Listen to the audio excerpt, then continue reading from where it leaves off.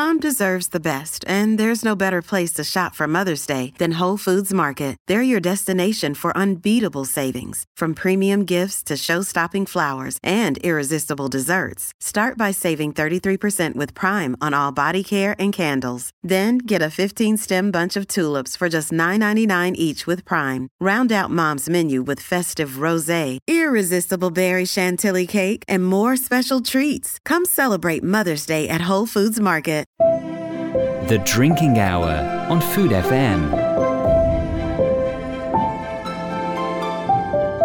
You're listening to The Drinking Hour with David Kermode in association with the International Wine and Spirit Competition, using the best in the world to judge the best in the world. Hello, I'm David Kermode. Welcome to The Drinking Hour from Food FM, episode 87, and it's the first of two special editions devoted to Bordeaux. This week, our focus is on its famous world-conquering red wines, made to a modern style. We'll hear from a dynamic new generation winemaker, and I shall take on the challenge of blending my own wine to be assessed by an expert, a winemaker. Plus, later on, a selection of Bordeaux medal winners from the IWSC in 2022. The Drinking Hour on Food FM.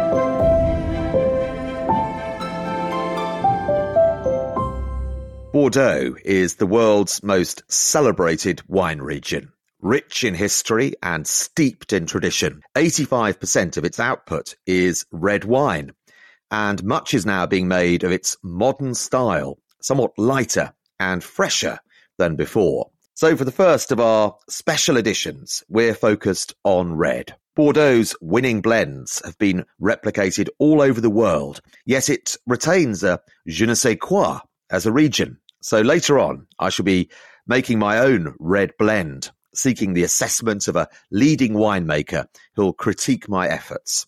But first, let's hear from one of the new generation of Bordelais.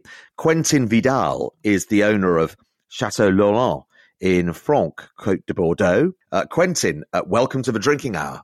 Thank you very much, David. Happy to be here. Happy to have you. First, before we talk about the wines, just introduce us to Chateau Laurent, the place. Yes, of course. Chateau Laurent is a 10 hectares estate located in a Franck, Côte de Bordeaux appellation. So we are kind of very east in the Bordeaux appellation, not too far from Dordogne. You may be familiar with the Dordogne region. So it's a family winery. I live on the estate with my wife and my kids, and we have mainly red grape variety.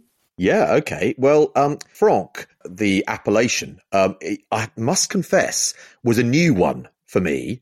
I'm familiar with the Côte de Bordeaux, obviously, and the amazing value, actually, that comes out of that appellation. But tell us a little bit more about Franck's itself. You mentioned it's in the east. Tell us a bit more. Yes, absolutely. Franck, so basically it's the continuation of Saint-Émilion and Castillon. So we have Castillon on the south and Saint-Émilion on the west. So we are very close to Lussac-Saint-Émilion, Puisseguin-Saint-Émilion, and Montagne-Saint-Émilion, which are the satellites of Saint-Émilion appellation. So it's very the continuation of the actual terroir. So we have a lot of clay, a lot of limestone, mainly a very hilly area. We have even more hill, I would say, than Saint-Émilion. Very much east, like I mentioned, so we are nearly continental, I would say. I mean, we are still maritime, obviously, because we are close to the ocean, but we have much warmer, I think, summer and much cooler winter compared to the west side of Bordeaux, such as the Médoc. It's very small as well, as you mentioned. As you said, it's not really well known, which is true. It's 350 hectares, actually, so it's very tiny compared to other appellations. I see. Well, that makes me feel a bit better for not having known about it. So it's reasonable to assume then that in quality terms, with that terroir, you're making wines that are very similar to the more expensive wines of Saint-Émilion, for example. Yeah, I think, many properties are sharing very similar terroir, relying really on the soil, really. So I think the main difference, and obviously we don't have the same money going into the winemaking process, I guess, compared to Saint-Émilion or Pomerol. And of course, Saint-Émilion and Pomerol have some unique terroirs that we don't have as well, clearly. but we are very close to it. And for a very long time, actually, it was considered as a whole region. It wasn't really that divided. So Franc vines were actually making Saint-Emilion wine for a very long time. It's only, I think, from 1960 or 1970 that the appellation system arrived and classified Franc as a unique region as well. And the grape varieties that you are growing, we tend to think in shorthand terms of, left bank Cabernet Sauvignon, right bank Merlot. I know it's more complicated than that. What are you growing there? What vines do you have? So I do have Merlot, Cabernet Sauvignon as well, which are two of the main grapes I'm growing. And I also have Cabernet Franc and Malbec. So we have 4 different grapes at the moment. I'm actually planting white as well. So a little bit of Semillon we'll be planting next year. I really like Semillon.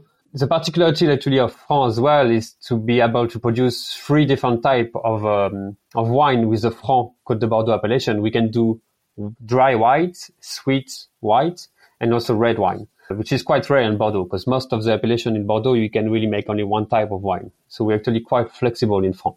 Interesting. What's also interesting is that you are in the process of converting to organic. What made you and your team want to do that? I think it was it became obvious, I would like to say, from my generation, without any offense to the older generation of winemaking people around. But we have much more knowledge nowadays of what's going on regarding farming and agriculture uses, let's say. So to us, it was clearly that if we were going to make wine here, it was going to be organic and none any other way. Sorry. I understand, of course, that some people it's not as easy for them to understand, but for us, we really wanted to get organic as soon as possible. Do you notice the difference in the wines, do you think, with organic berries? I think you do. It's not really about the actual product that you're going to use or not use. It's more the attention to details, how you're going to actually follow the cycle of the vines.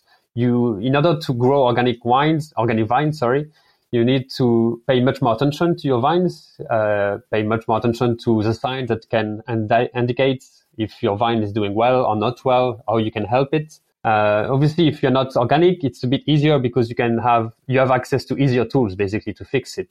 Let's say if you want to fix your vines. While if you're organic, it takes a bit longer. So the better state your vine is, the easiest it is to make good quality grapes. And then technically it's easier to make good quality wine if you have good grapes. Yeah. And it used to be said that Bordeaux was a very difficult place because of that maritime influence, especially, to grow organic grapes. Is that really the case? Is that correct? Or is it something that just presents a challenge that you are prepared to take on? I think it is correct. There's definitely easier places to make organic wines, such as obviously the south of France, if we're talking French wines, where you have much less rain, much less humidity. Which means that you have less chances to get fungus, clearly. So we're talking odium, black rot, mildew, which are the 3 big diseases that you could get in your vines. In Bordeaux, we get them every year. It doesn't matter if it's very dry, you still have a possibility of getting it because it's everywhere, because we have a very high degree of humidity. In the south of France, there's not much humidity, a lot of dry winds, so basically much easier to make organic wine. However, it's not because it's easier to make it down south that you cannot do it in Bordeaux. Some people have been organic for a very long time in Bordeaux. I think it's just about practices and adaptation as well. You need to adapt to your own climate. Yeah, tell me how you're doing that then. How are you adapting? Adapt, I guess it's a bit challenging nowadays because of the climate change, if I want to bring that subject on the table, but because every single year is going to be different. We can even see just from the last 2 years, for instance, which are totally opposite. In 2021, we got so much rain. Like I think it was the wettest year ever in a long time in the region. And this year, it's actually the opposite. It was the driest year ever in the region. That's clearly the sign of the adaptation. Every year you have to see how your vines are doing and follow as much as you can the weather forecast, plan your spraying and your pulverization, if we're talking hands-on work, obviously, like on your vineyards, and to be able to anticipate as much as you can what can happen to your vines. This year obviously was very easy because we barely got any rain. I sprayed the vines 6 times, which is very much nothing. Last year, it was about 12 or 13 times maybe I had to spray the vines. So every year is different, and it's really about adaptation more than ever with climate change. Yeah, I mean, this is something that you are really noticing, is it? Climate change. In the time that you have been involved in making wine, you've really seen the impact of climate change hands-on, have you? Yeah, of course, absolutely. And hopefully on an everyday kind of every year scale, one of the easy things that you can notice is the fact of replanting. Like any farming, you need to replant your plant in order to get a crop. Obviously, they harvest every year, and sometimes you have vines that are dying, so you need to replace them. When we replace vines, we put younger vines, which are much more sensitive to drought or to illnesses, just mildew, for instance.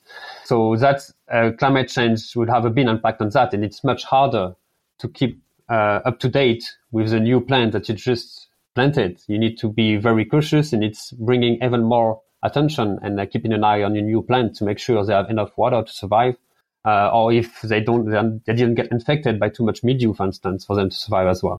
That's one of the aspects anyway. Of course, this year, for instance, drought, and I think it's probably going to be one of the big issues for the next years to come. And there are many ways to fight that as well. This year, for instance, I didn't trim some of my vines. It was kind of a try, obviously, because I've never done that before. Every year, normally you trim the top of your vines in order to push the growth towards the grapes and not the actual green vegetative area of the vines. But this year it was so hot that I thought it would be good to actually give a bit more power to the leaves instead of the grapes to have less concentration. And actually it worked out really well because I compared 2 different plots. So one plot where I did the trimming, one of the plots where I didn't trim. It was both Malbec, and I had a difference of 0.5 degree of alcohol at the end of the year, which is huge because this year the challenge was to balance the alcohol level with the acidity, basically. So the less alcohol you had, the better chance to save acidity you had. Without trimming, I saved acidity, and I had less worried about higher degree of alcohol, basically. Yeah, so you're adapting to the climate. You're also making the wines that people want these days, which is, of course, exactly. Lower alcohol, isn't it? Exactly. That's a good point as well. Like you said, people tend to avoid very high alcohol degrees. I think people are going more of a healthy lifestyle, I suppose. So they don't want as much degrees in their bottle. It's kind of the opposite of what climate change is doing with the heat. Indeed. Well, Bordeaux has an incredibly strong record on sustainability in terms of the take-up for HVE, the sustainability accreditation. In fact, I was talking to Stephen Brooke, the acclaimed Bordeaux expert, about his new book, and he was telling us that he hasn't even listed the wineries that have that status because it's kind of almost pointless because so many people have adopted it that you don't even need to make a note of it now, which is a great thing for Bordeaux. Tell us what that HVE accreditation means that you have to do. What do you have to do to earn that status? So what you have to do is basically do a lot of management. So record all aspects of changes and all things you're going to do in your winery, but also outside the winery.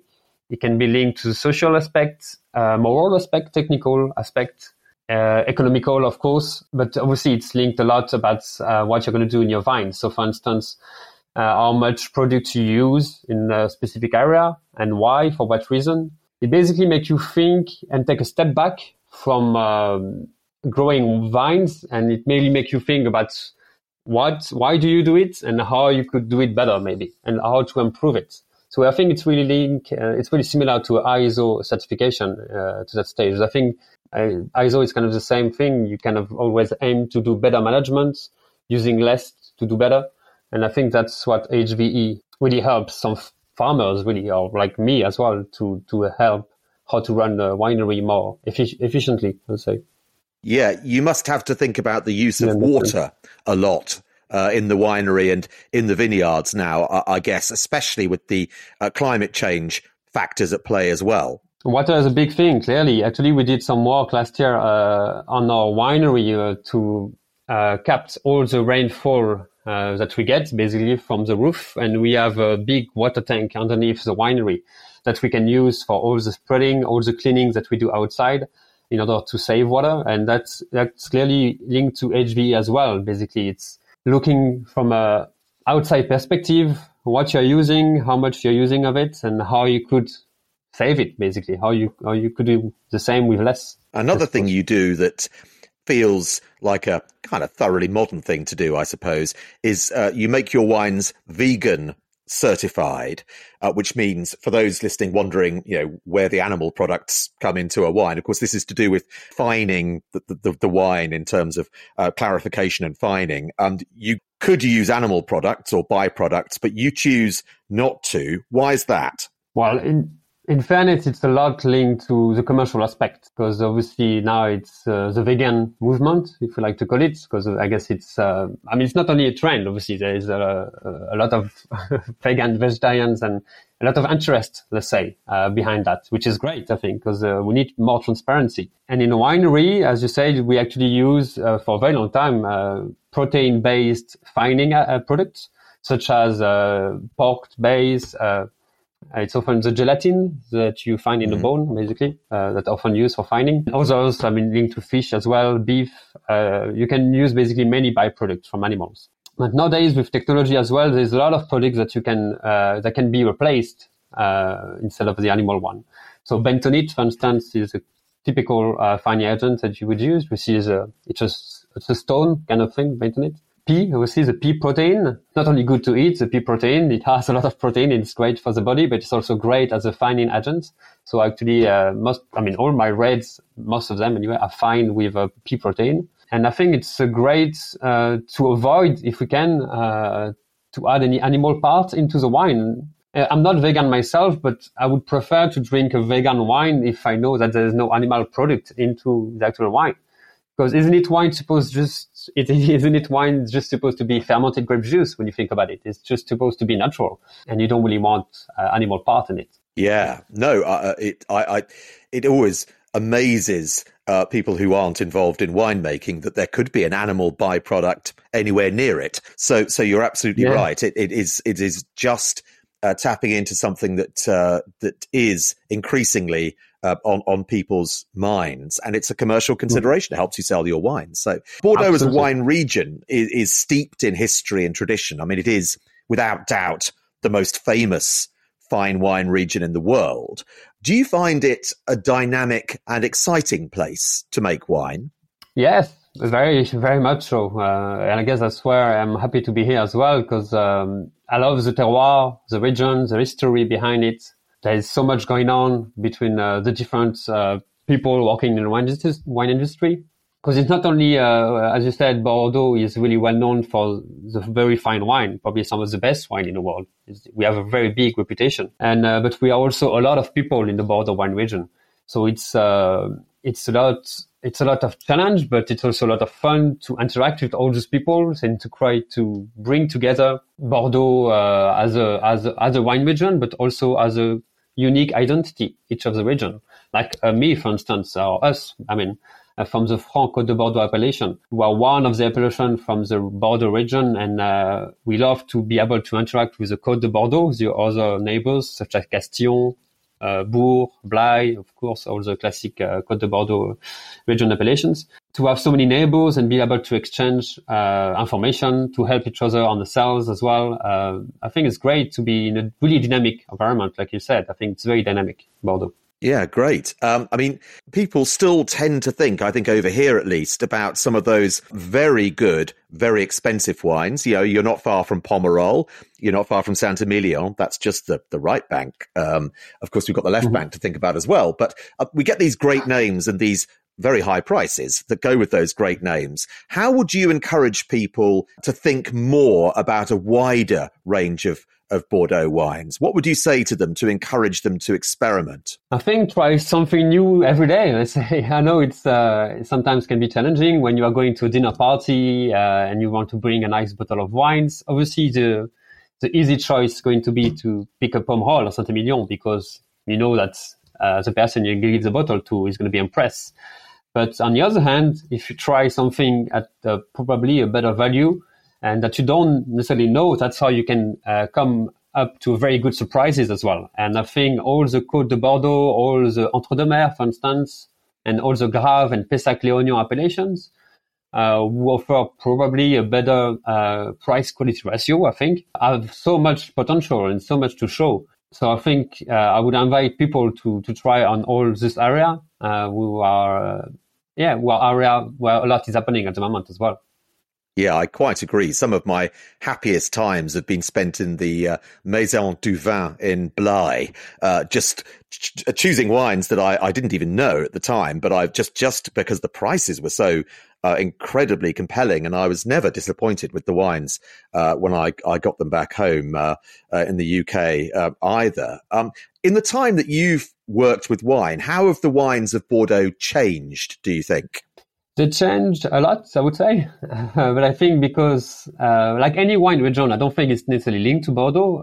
It's more linked to our society, I suppose, and the way we like, the way we taste and what we like. Because, of course, even if you make the best wine from your point of view, for instance, myself, if I make the best wine, and I think it is the best wine on the planet, you still need to sell it. So you need someone else to drink it. So you do need to follow the market and the trends. And Bordeaux has been very good to adapting to it as well. Over the years, Bordeaux have changed a lot and have evolved a lot. And even every year, I think there's new wines and new surprises to come up to. I think it changes a lot compared to the old days, clearly. There's a greater emphasis on freshness, I think, as well, isn't there? Yes, exactly. If we talk more about wine tasting itself, obviously a long time ago, I think Bordeaux was using a lot of oak and using oak as oak barrels, for instance, as a typical vessel to hold the wine, to bring a bit more aromatic, of course, and to soften the tannins and to bring a bit more structure as well. Nowadays, I think Bordeaux is really focusing on more the grape variety and the terroir mix, meaning that you really want to reveal what each grape variety can do on each terroir. And that's where Bordeaux has a lot of potential because it's a pretty big region with a very diverse and very unique area, such as Franc-Côte de Bordeaux that not many people know. And if you really show specific grapes on this specific type of terroir, it's just totally changed compared to what we used to do. And often it's towards the fruitiness, the softness, I suppose, something a bit more joyful, let's say, velvety, compared to something more structured. Which brings me neatly to your choice of fermenting vessels, because they're less conventional than other wineries. You've got some concrete, and you've got amphora as well. Tell us why you're using those different vessels. I think, like I just said, I think those vessels are ideal to actually reveal the potential of a terroir without hiding too much the true potential of it. They're both neutral regarding the aromatic aspect, which means that concrete and amphoras, most of the amphora anyway, the one I have, are neutral regarding the aromatic, so they're not going to bring any other aromat than the actual wine itself. So they won't be hiding any fruits, any spices, any complexity that you could get from your wine. And I think that's why I really focus on those. They're perfect to reveal the potential of a terroir. Do you have a winemaking philosophy that you follow in making your wines? It's a tough question, but I suppose what I try to do is more adapt. I think, as I mentioned, adaptation a few times already, but adaptation is key, and also it's also key to winemaking, I think.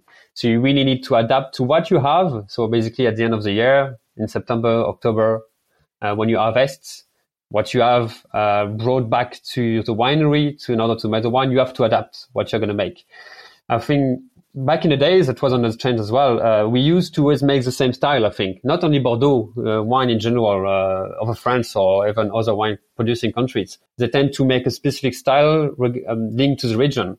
Nowadays, first of all, it's more challenging to make it because every single year is different. And I think people are not necessarily looking for that anymore. I think people much prefer to have something new, something more interesting, something that's going to change every year. And that's why I think adaptations comes in nicely, because you need to adapt. And every year, depending on what you are getting in your vines, in your vineyards, you're going to end up with something different in your tanks. Meaning it's going to be even more difference year to year, and on and on. And I think that's kind of my philosophy. Try not to mess too much with what you have in your vineyards, basically. Sounds like a good philosophy to me. You make 2 wines currently, but your website says you have other wines in the pipeline. So tell us about what you do make and perhaps what you're planning to make as well.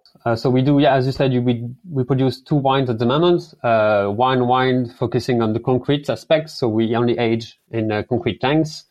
So it's going to be mainly fruit-driven, a bit more rich, but on the rich, fruity and riper side to the fruit. And we do a second wine, which is a little bit of oak and a little bit of amphora as well. So we still has the nice fruity and fruit-driven really structure, but also a layer of oak complexity to it. That's the 2 wines we produce at the moment. And now we are actually trying new things and adapting a little bit. So last year I did a little bit of Pétillant Naturel, Pet Nat, some rosé Pet Nat basically. I did some Blanc de Noir as well. So making white wine with red grapes. I think we need to try things. And last year was perfect for that. 2021, if you recall, was really wet everywhere. It was a pretty bad year for holidays. But only also for farmers. So we had very low degree of alcohol, quite high acidity. And we harvested middle of October here. And we kind of had to harvest because it was a lot of mildew and a lot of botrytis as well, botrytis everywhere on our reds. So normally you don't really want botrytis on the reds. So I decided to harvest when it was time anyway. And you ended up having wine with quite high acidity, quite low alcohol level, and a lot of freshness, fruitiness, like beautiful wines, but clearly not really linked to the Bordeaux region. So I thought I would try a couple of experiments. That's why I make the Pétillant Naturel and the Blanc de Noir. And they're tasting beautifully now. I'm quite happy with that. Exciting. I saw the pictures of your Pet Nat on Instagram, and it's an amazing colour for a start. It looks very, very inviting. Have you actually managed to taste it yet, or is it much too early for that? No, it's really actually, and it's going to be very soon ready for sale. I only made about 700 bottles because Pétillant Naturel, it's very hard, a lot of hard work basically, especially if you do everything by hand, which like I did anyway. It tastes beautifully. I left it on the lees for about 4 months and then disgorge it manually, take it off the yeast manually by opening the bottle, every single bottle, and put it back the capsule in it. And then let it age for another year, basically. So now it's ready to sell. It has, I think it's kind of a nice hybrid. It has a lot of fruitiness, a lot of juiciness, and you still get a good yeast flavor as well, like a autolysis. You could link it to champagne or more the traditional method to it as well. So I'm really happy with the try. Yeah, sounds delicious. Final question then. What do you see as the future for Bordeaux? More adaptation and innovation, I guess. Adaptation, innovation clearly are going to be the tools, I think, to reveal the terroir. Often Bordeaux, because I think we've been the first, like you mentioned, you're the first producing fine wines for a long time in the world, and very well known for that. And we are lucky to have such a reputation. But it also means that when you're number one in the fine wine region, it's also challenging, and you have other challenges, and it's never easy to last that long. So I think as the innovation and the adaptation, we'll be able to reveal the terroir that we have. So many in terroir, so much complexity and so many individuality, which kind of goes against, let's say, the overall Bordeaux picture, because it's so complex that you have many, many different small people making beautiful wines. And that's what's going to be the future, I think, of Bordeaux. Great. Well, that's a very good place to leave it. Quentin, good luck with the winemaking and with the Pet Nat and selling that. I'm sure it'll go very rapidly. And thank you very much for joining us on The Drinking Hour. Thanks a lot, David. No problem at all. The Drinking Hour on Food FM. You're listening to The Drinking Hour with David Kermode in association with the International Wine and Spirit Competition, using the best in the world to judge the best in the world. Blending is an integral part of Bordeaux winemaking. Bordeaux is really the cradle of blends that have travelled the earth and conquered the rest of the wine world. Think Cabernet Merlot, Semillon, Sauvignon. So today I'm at a Bordeaux Wines blending workshop to explore the concept of blending and also have a go at making my own blend. I'm very much not a winemaker. I've never made a bottle of wine in my life, so that's going to be quite interesting.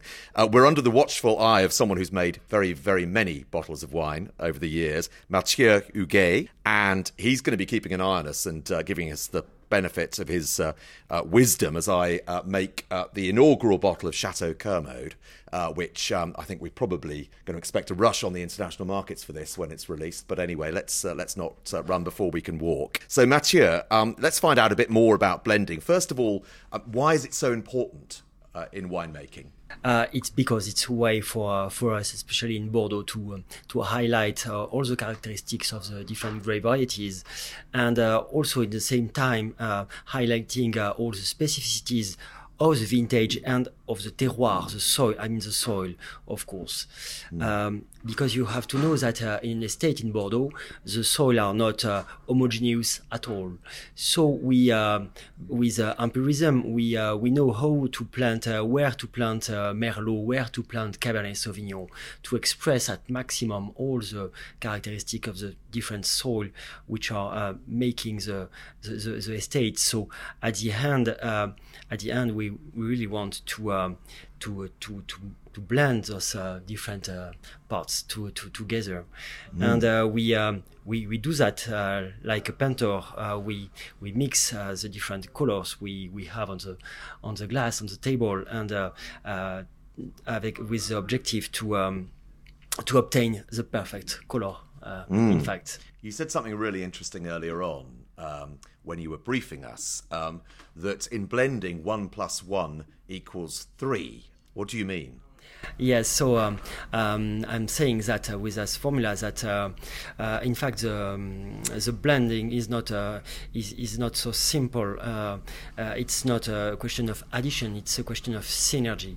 And at the end, the aim of the goal of the blending is to obtain a blend which is better than the best part of the blend. So the whole must be greater than the sum of its parts. Yeah, it's a great expression, greater than the sum of its parts, and that's certainly true of the Bordeaux blends that I can think about. You also said something interesting, that we're so used to judging things by the nose in wine, but in blending terms, you shouldn't be led by the nose. Right. Because it's so complicated. If we drive the blending session only by the nose, it's very complicated to anticipate how the nose will evolve. Does it will evolve in a correct sense or in a bad sense? Is it will expressing flower or fruits? We don't know actually. So we pay more attention to the palate and the quality of the tannins. And we're working with 4 of the approved Bordeaux red grape varieties. There are clearly more, but we're working with 4 today. And we're working with the most famous. So we're working with Merlot, we're working with Cabernet Sauvignon, we're working with Cabernet Franc, and we're also working with Carmenère, which is less well known in Bordeaux terms. Tell us what those 4 grape varieties, what they would bring to a blend. So all those grape varieties have their own specificities, and they are here, and we have selected them to purely express the soil, the climate which is surrounding the parcel. So for instance, Merlot is very well adapted onto clay and limestone soil. In comparison, it's better to implant Cabernet Sauvignon on the gravel soil, which is very drainy and not fresh compared to a clay and limestone soil. So really want to adapt, and then we can appreciate that the result in fact is not the same. So if we speak about Merlot, we speak about roundness, we speak about suppleness too, and it's very expressive, demonstrative in a sense. And in comparison, I say that the Cabernet Sauvignon is the backbone of the blend because it gives powerful, and also it gives in the same time finesse and tannins too. What about Cabernet Franc? Because that's my favourite grape variety, I think. But earlier on, you said, when you were briefing us, that Cabernet Sauvignon, which is one of my favourite grape varieties, is not necessarily a friend of Cabernet Franc. Yes, correct. With Cabernet Franc, I like Cabernet Franc too, because it's a good mediator between with the Merlot, and it's a way to give more personality to the Merlot. Because of the climate change, Merlot is a little bit flabby in a sense. So with Cabernet Franc, it's possible for us to give freshness and personality to this Merlot, which is less and less acidic and maybe less delicate. So we pay more and more attention to the Cabernet Franc. And yes, I mentioned that Cabernet Sauvignon and Cabernet Franc are not good friends at all. I don't know why exactly, but if you match Cabernet Sauvignon and Cabernet Franc is sometimes a little bit liquid, so it will reinforces the flows of the Cabernet Sauvignon in a sense. So it's not matching very well. Yeah, interesting. And just finally, Carmenere. We're using that today. I'd go as far as to say that's one of my least favourite grape varieties. So why are we using that? So we use that as a salt and pepper. It's a way to enhance the to give personality to the final blend, in fact. So that's very hard to find the perfect tune when we speak about auxiliary grape varieties like Carmenere or Petit Verdot or Malbec. So we make a lot of trials to really find the right percentage, and if we get it, it's just fantastic. Speaking, if we speak about blending emotion. Okay, well, I shall bear that in mind. I'll give Carmenere a fair hearing and use it as a seasoning. The salt and pepper you were talking about. So I'd like you to stick around, if that's all right, Mathieu, because I'm going to have a go, and then you're going to give me your verdict, an honest verdict on what you think of what I've come up with, along with Abby Bennington, who's here as well, who's a certified Bordeaux educator. So stick around and let's see what I come up with my first Chateau Kermode. Okay, so here we go. I have 4 glasses in front of me, 4 jugs with different red wines in them, and a terrifyingly enormous pipette in front of me as well. And I'm going to taste these wines first. We have a Merlot first and foremost, so famously from the right bank primarily, and aromatic, fruity, it's kind of earthy note here as well, but very strident kind of prune, plum, red cherry note as well. And that's definitely Merlot, real sort of signature there. These are all completed wines rather than samples from a barrel that we're dealing with here, just because it's easier to get completed monovarietal wines over here to the UK. So that's the first one, Merlot. The second is Cabernet Franc, one of my favourite grape varieties. This is gently spicy, kind of slightly earthy. There's some lovely floral notes there as well, which is one of the hallmarks of Cabernet Franc, and perhaps a little vegetal note there as well, like a tin of beans or something like that. But very pretty and really quite delicate, quite kind of a light frame for Cabernet Franc. The third, some would argue the king of Bordeaux, Cabernet Sauvignon, this left bank's signature grape variety, and this is quite ripe actually, black currant, slightly leafy, black cherry, it's a kind of granite kind of note to the nose, maybe stony kind of character, and on the palate, you've got this ripe fruit, quite assertive tannic structure there, really, again, signature Cabernet Sauvignon. And then finally we have Carmenere, which is an old grape that's made a comeback, most famous most recently in Chile, of course, and it's been introduced by Mathieu as a grape variety that is the salt and pepper, effectively the seasoning of any blend, and quite vegetal on the nose. Some dark fruit there, dark berry fruit, quite muscular and quite assertive. And I think in my blend, this is going to take a very small role, very much a supporting role, if any role at all. I may, of course, decide not to use it. But yes, seasoning potentially. So we have 4 different made wines, all representing these 4 different varieties. And I'm going to blend them together to produce my knockout blend. So that's the next stage. Right, so I have now completed my winning blend, and I kind of surprised myself actually, because I didn't expect to use as much Merlot, and I maybe expected to use more Cabernet Franc, but earlier on we've got Cabernet Sauvignon in here as well, and earlier on Mathieu warned us that Cabernet Sauvignon and Cabernet Franc are cousins but not necessarily friends, and that made me think rather. And actually, as I've played with this particular blend, I've really surprised myself by favouring a greater level of Merlot than I was necessarily expecting. So in the end, my blend is 50% Merlot, 35% Cabernet Sauvignon, 10% Cabernet Franc.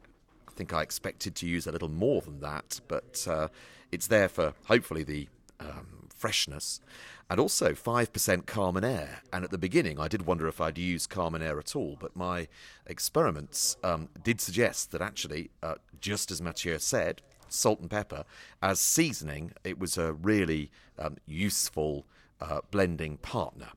So I'm very happy with my finished bottle here. Chateau Kermode. We'll see very shortly what the experts make of my blending skills. Okay, so it's the judgment of Fitzrovia because I have my completed blend. As I was explaining just now, I ended up using more Merlot than I thought I was going to do, just based on my trials, which I was quite surprised by. I thought I might go a bit Cabernet Sauvignon dominant, but I didn't in the end. I went 50% Merlot, 35 Cabernet Sauvignon, 10 Cabernet Franc, bearing in mind what you were saying earlier, Mathieu, about the Cabernet relationship there.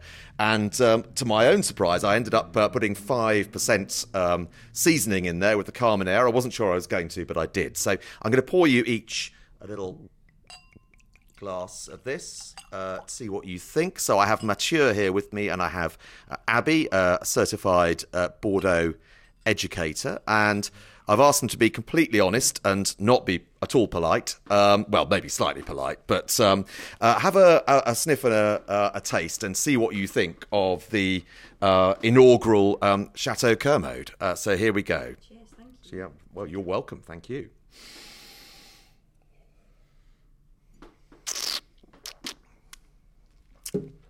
Well, I'm not going to give my own tasting note quite yet. Reasonably happy with this. But then it's not about what I think, really. It's about what our experts think here. So, first of all, Mathieu, what do you make of what I've come up with?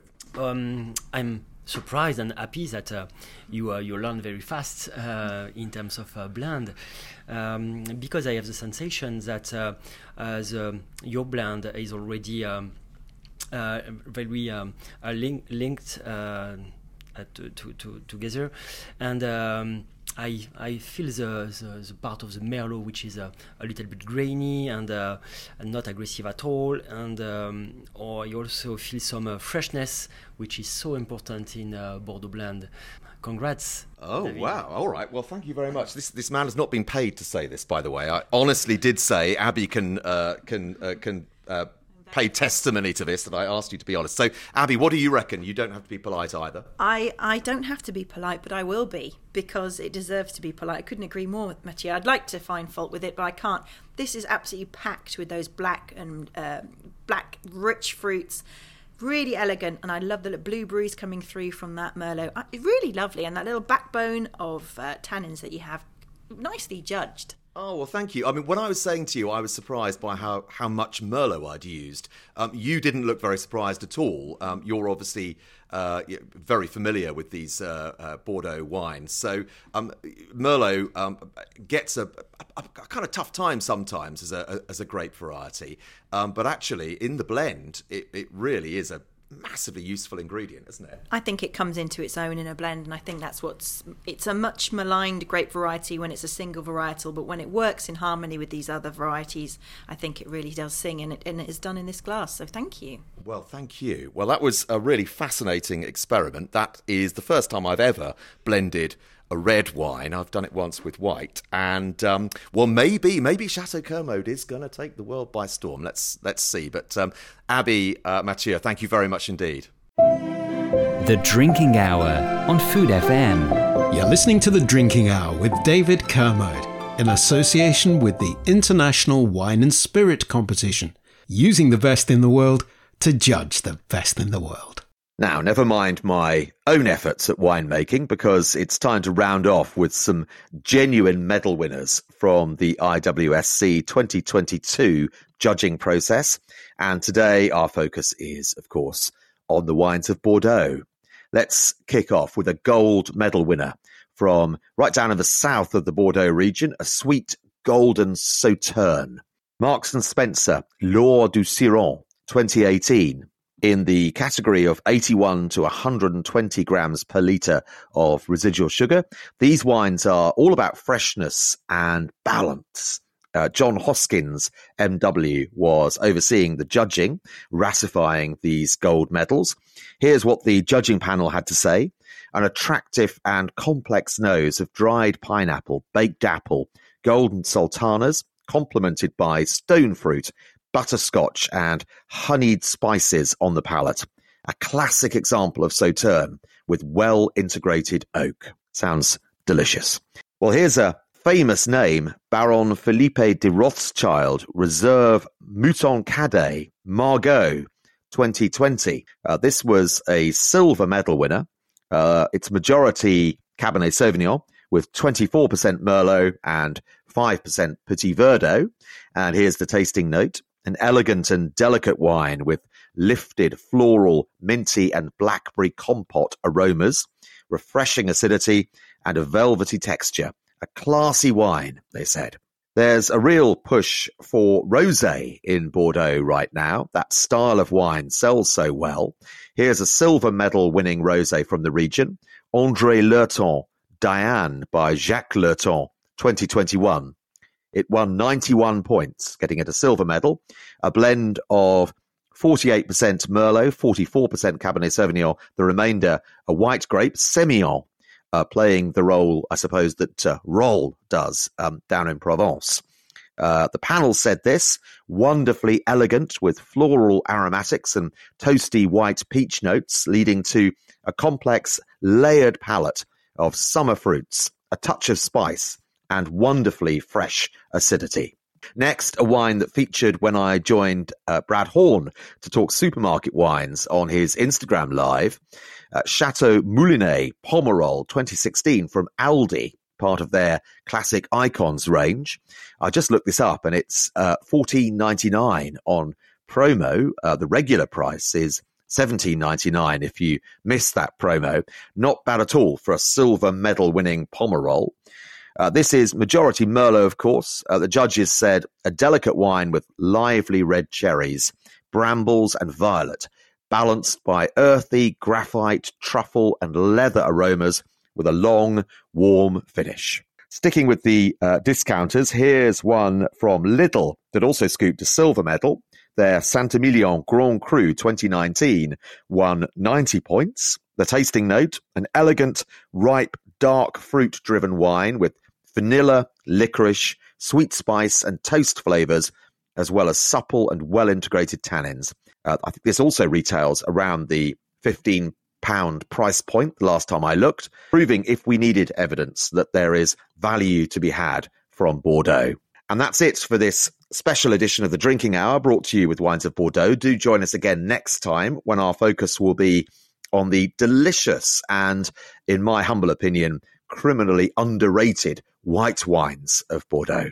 That's next time. Until then, it's goodbye. The Drinking Hour on Food FM. You're listening to The Drinking Hour with David Kermode in association with the International Wine and Spirit Competition, using the best in the world to judge the best in the world.